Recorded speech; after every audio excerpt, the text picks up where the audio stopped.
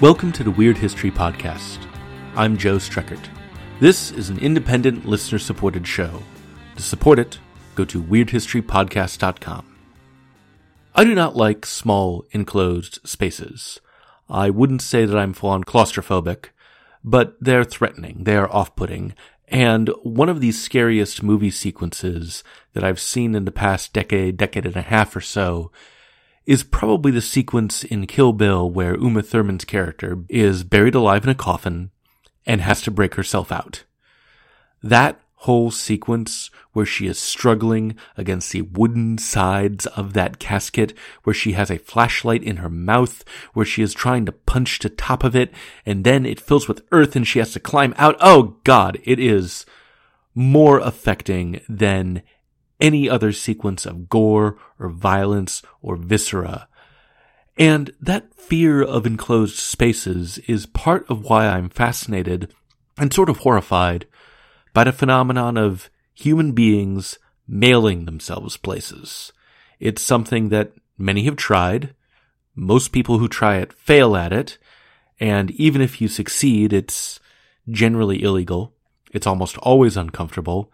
And it is very dangerous.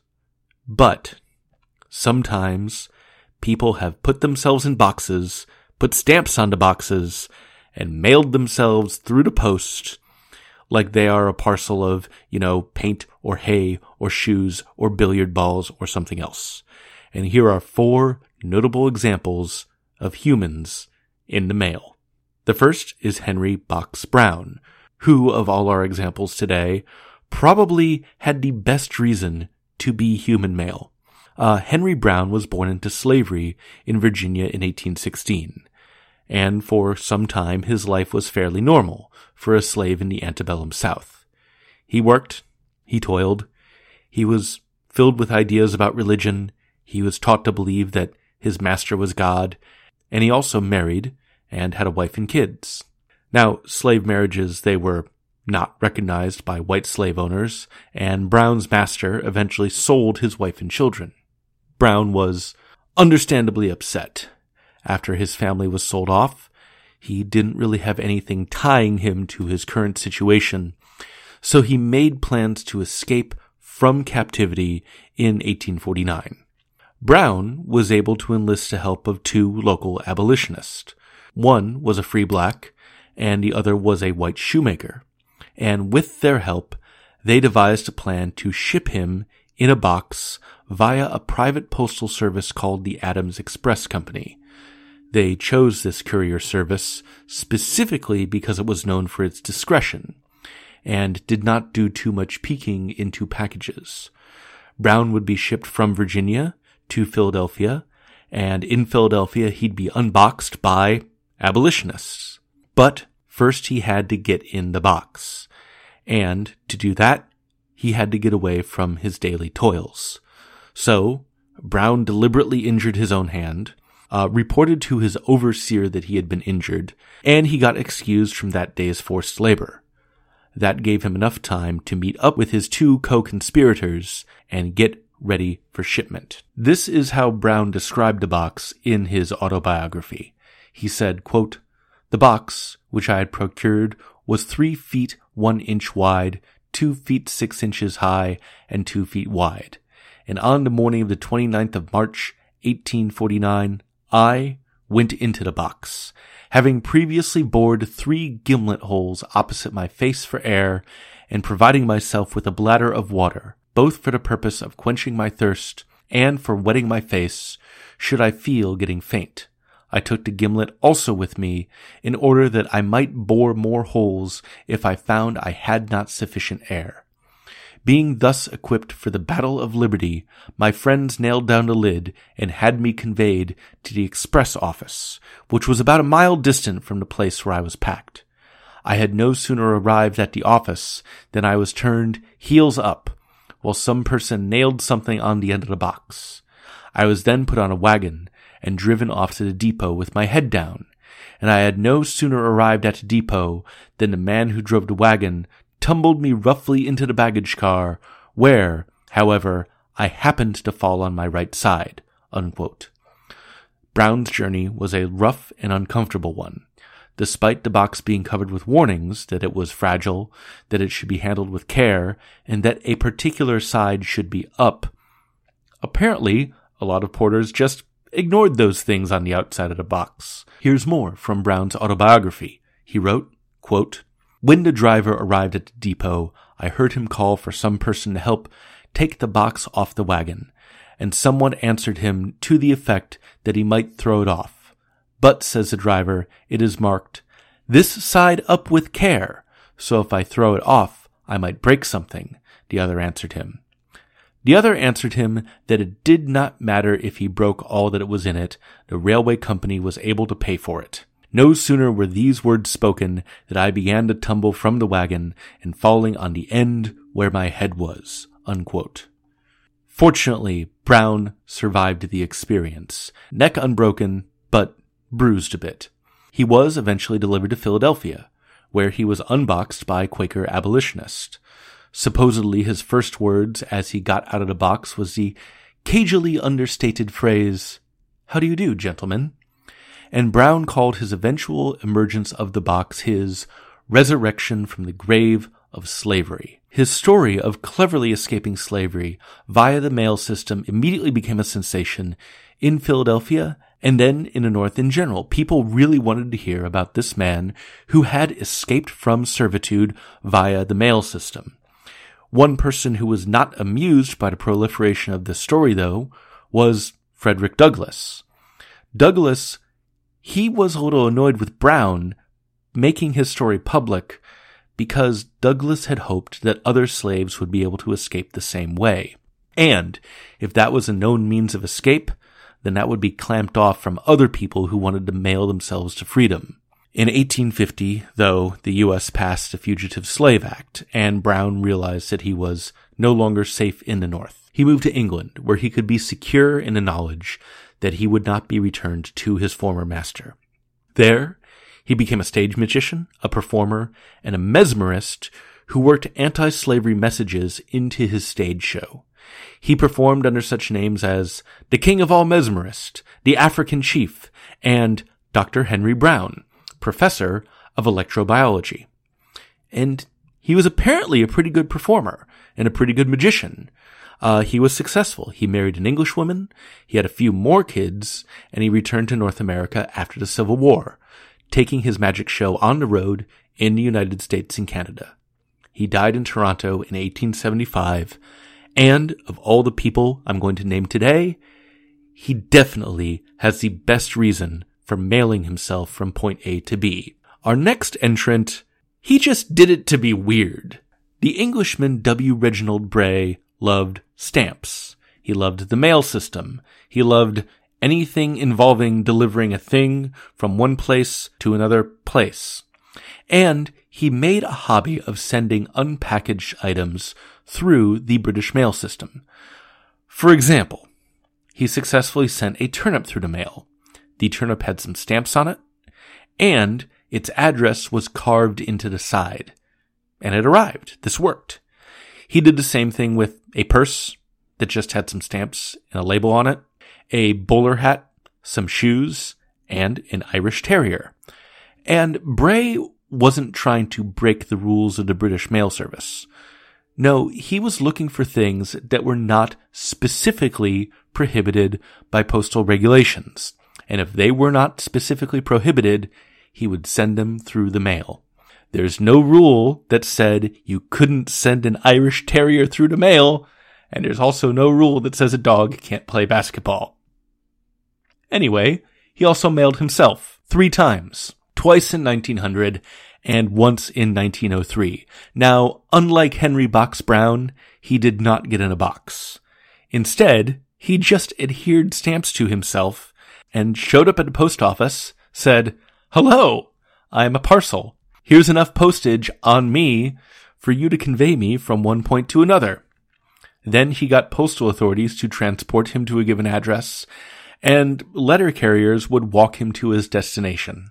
That must have been a really, really weird day at work for whoever was charged with delivering W. Reginald Bray, a man who mailed things And I admire that. I admire that, like, weirdness for weirdness' sake. Now, our next entrant is not about being weird or escaping to freedom. This is just about saving money on some train fare. In 1914, 4-year-old May Pierstorff was supposed to visit her grandparents. Pierstorff lived in Grangeville, Idaho. Her grandparents were about 75 miles away in Lewiston. Her parents, though, didn't have a lot of money, and while they wanted their daughter to be able to visit her grandparents, they didn't want to pay for a train ticket, especially for a 4-year-old. What to do? Well, they noticed that the weight limit for the U.S. Postal Service's parcel post was 50 pounds, and their daughter May weighed 48.5 pounds, so their kid was just short of the USPS's limit. And they could just mail their daughter to the grandparents for 53 cents, which is the equivalent of about $13 in 2017 money.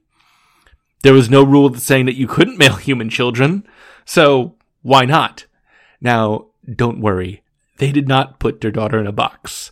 This is not a story about monster evil parents lowering their 4-year-old into a box, nailing it shut, putting some, breathing holes in it, and then just hoping it all works out. Like W. Reginald Bray, this is an incident where the mail system knew that they were carrying a human. May's parents attached stamps to her coat, and she hung out with the mail on the train, where she was taken care of by rail staff. So, also, there are no unattended children in this story. Don't worry, May is fine. And a letter carrier escorted her to her grandparents' house, and she got there completely safely. This is kind of a twee and amusing and charming story.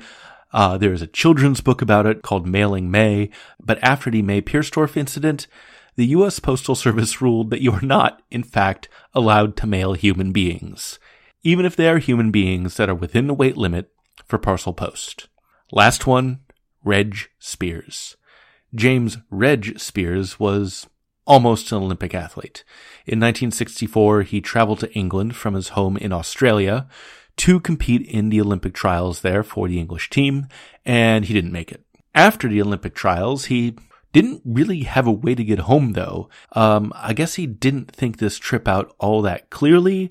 Apparently, he didn't have the foresight to book a round-trip ticket with his airplane. Something. In a 2015 interview with the BBC, Spears claimed that his wallet had been stolen and that he couldn't afford a ticket home, a phone call, anything. So obviously the solution was to put himself in a box and ship himself to the opposite side of planet Earth.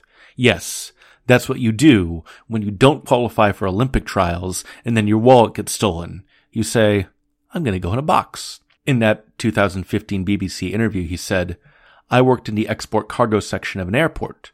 So I knew about cash on delivery with freight. I'd seen animals come through all the time, and I thought, if they can do it, I can do it. So hey, he gets in a box, he gets on a plane, box is labeled for cash on delivery, he gets a free ride across the hemispheres. He got a friend of his to build him a box that was 5 feet by 3 feet by 2.5 feet, so only a little bit bigger than Henry Box Brown's. That is pretty cramped. And he could sit with his legs straight, or he could lie down with his legs bent, but he could not fully extend himself. The box was equipped with 3 straps, one that went around Spears' chest and held him in place, and 2 others that he could grab onto with his hands for stability. He also had a pillow, a blanket, and 2 plastic bottles. One bottle was filled with water. The other one was empty, which is a good thing to take care of. There's a link to the relevant BBC article about this on weirdhistorypodcast.com, and you can click through and they have a replica of the box that you can look at. He gets in the crate, he's sealed up, he's with all the packages and the like, and he did let himself out of the crate a few times during his journey, which stretched from London to Paris, then from Paris to Mumbai, and then from Mumbai to Perth. Probably the most dangerous part of the trip, though, was not being on a plane.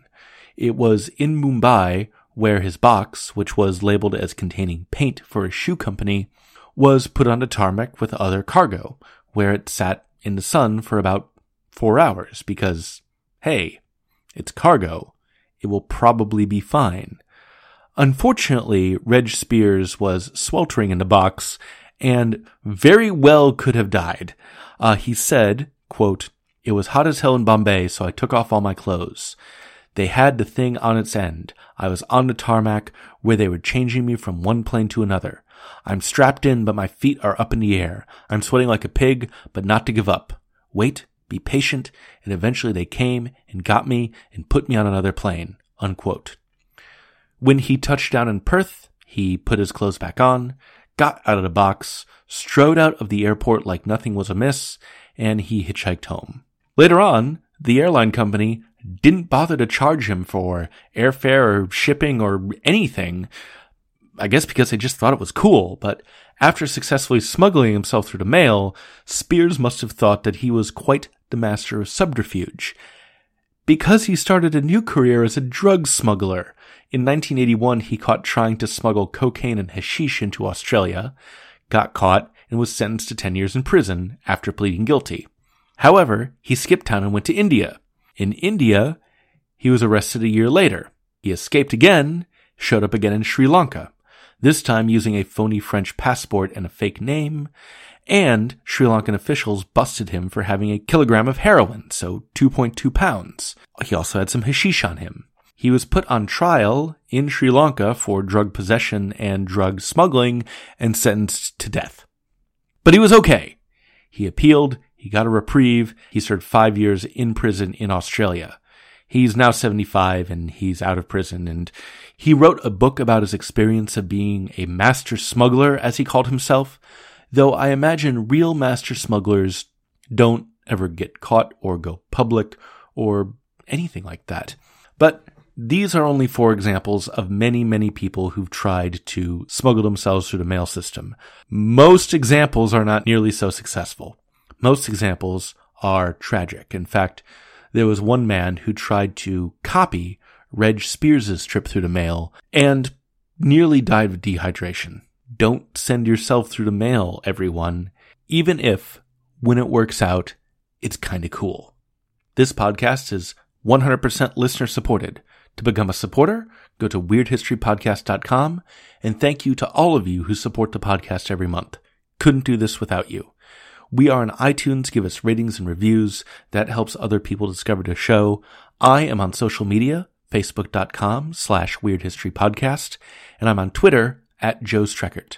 Thank you all very much for listening. Talk to you next week. Bye.